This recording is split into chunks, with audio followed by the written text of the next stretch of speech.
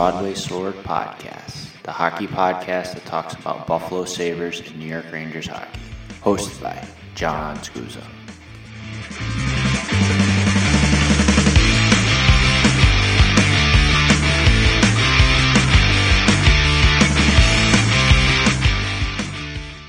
Hello everybody and welcome back to another episode of the Broadway Sword Podcast. I'm your host John Scusa, and on today's episode we are going to talk about some really good hockey actually for once. In a couple of weeks the Rangers are on a 4-game winning streak. The Sabres absolutely dominate two teams with two 6-period goals. So let's get into the Sabres. Because this is exciting with this 6-period goals. So the Sabres have two explosion games.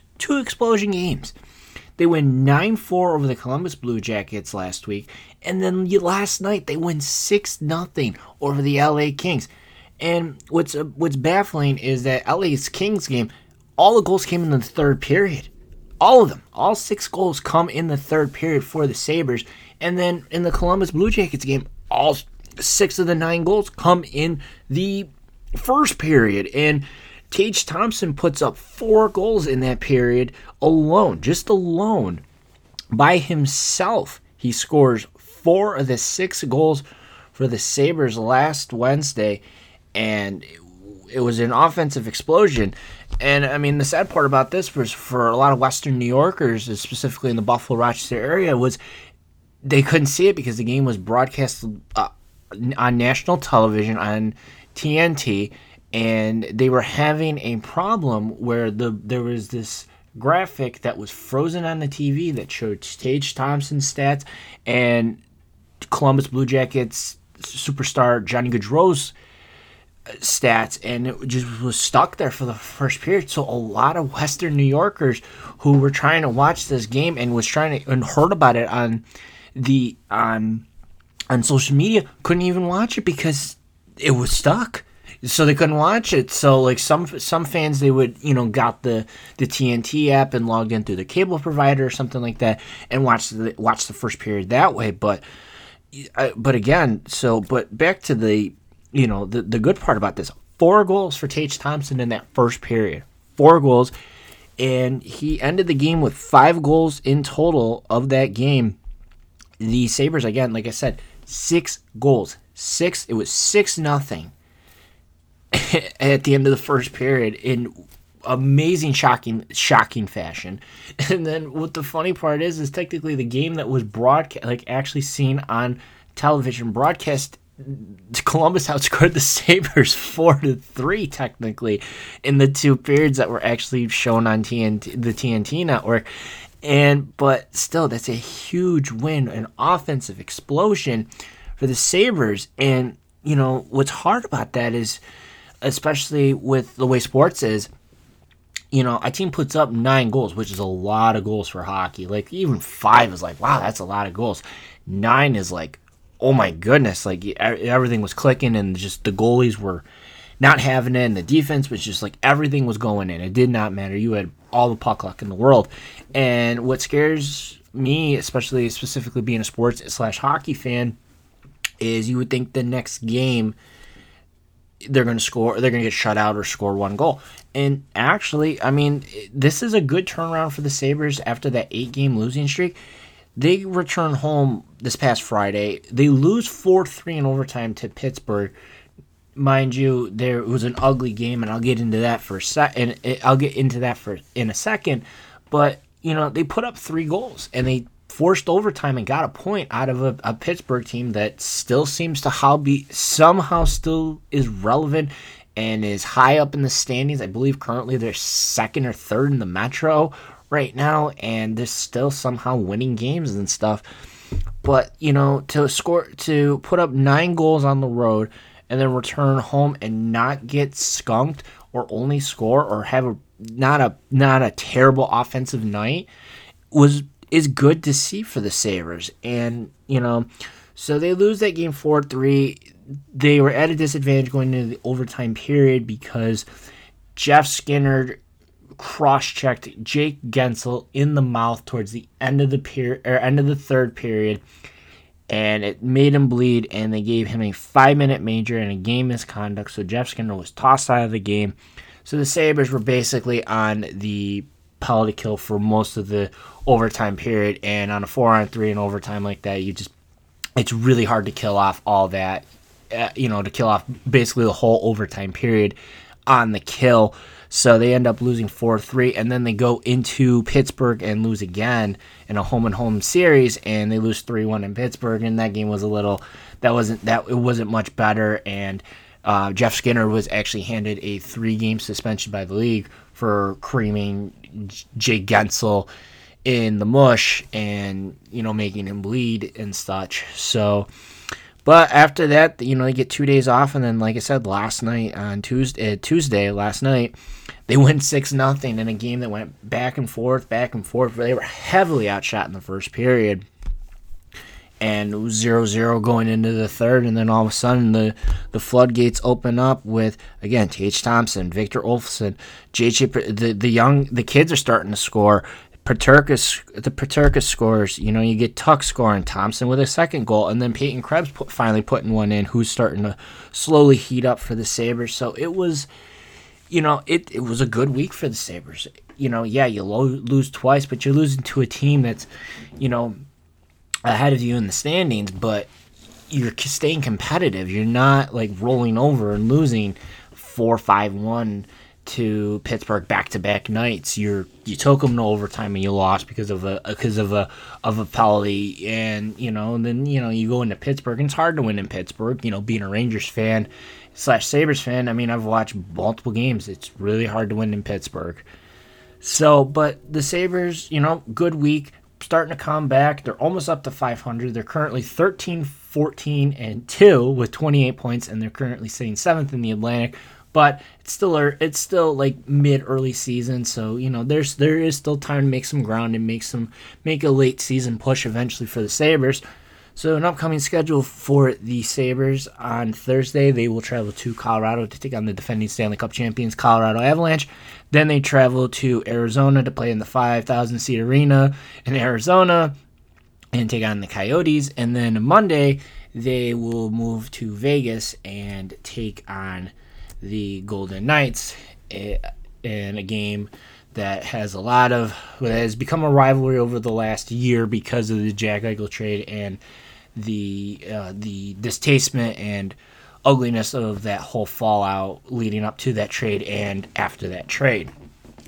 So now we move into the New York Rangers, who I've been bashing and just getting on their case and stuff because they've been playing very sloppy, inconsistent hockey, and now they're on a 4-game winning streak. And I said it last week with that Chicago game and even that St. Louis game that those might be the turning points. And it's starting to look like that. That third period in St. Louis almost was like a flip of a switch, that they returned back to the team that they once were. Winning games, finding win games, doesn't matter at all costs. Igor Shesterkin, I mean, he's going back to what he was doing. I mean, bailing the team out, which is, that's what he did all last year. But they're finding ways to win. They beat St. Louis 6-4.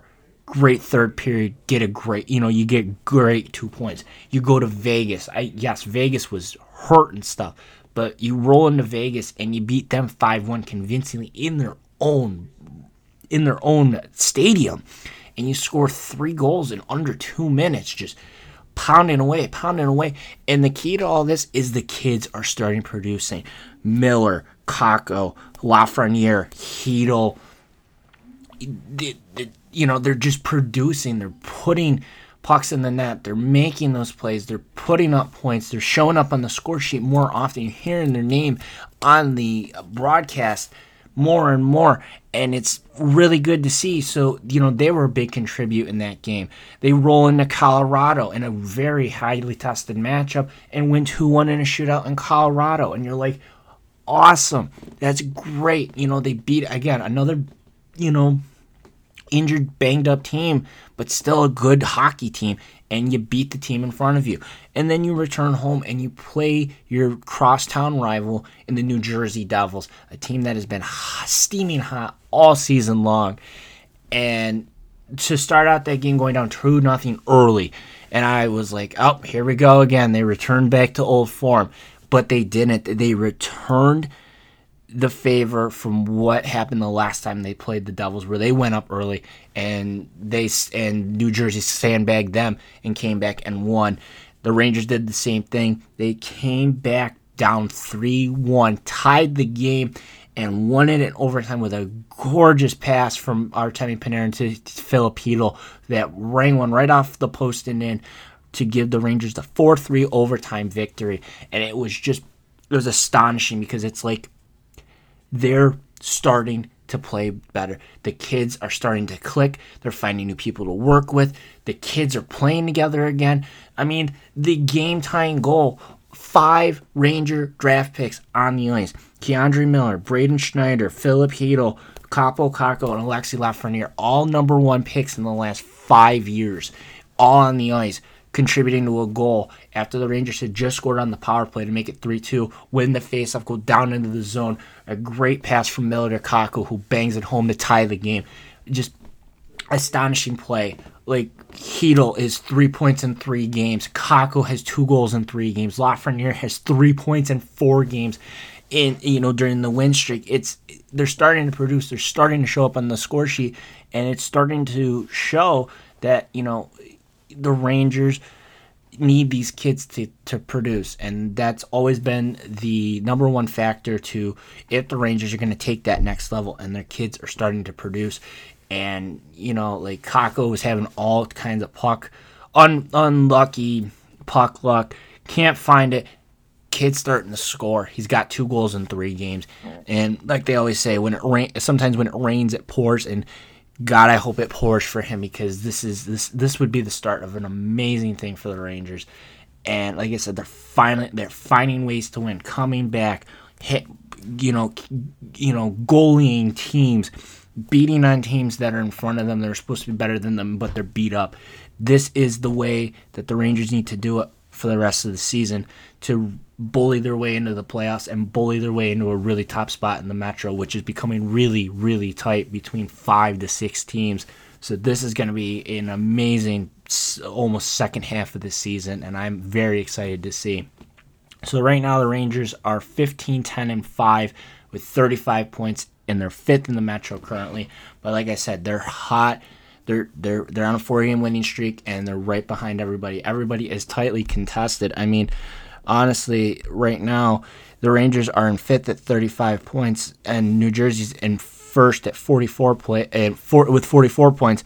But between 2nd with the Carolina Hurricanes at 38 points, and 5th to 6th with the Washington Capitals at 34 points, there's 4 points that separate those 5 teams.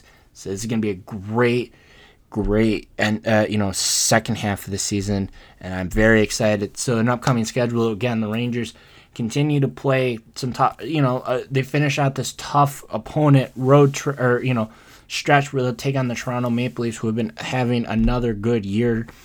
You can't argue Toronto's Toronto. They're second in the Atlantic, right behind the Boston Bruins. So that's another tough matchup. It's at the Garden in New York City. So hopefully the Rangers are ready to play a team like Toronto.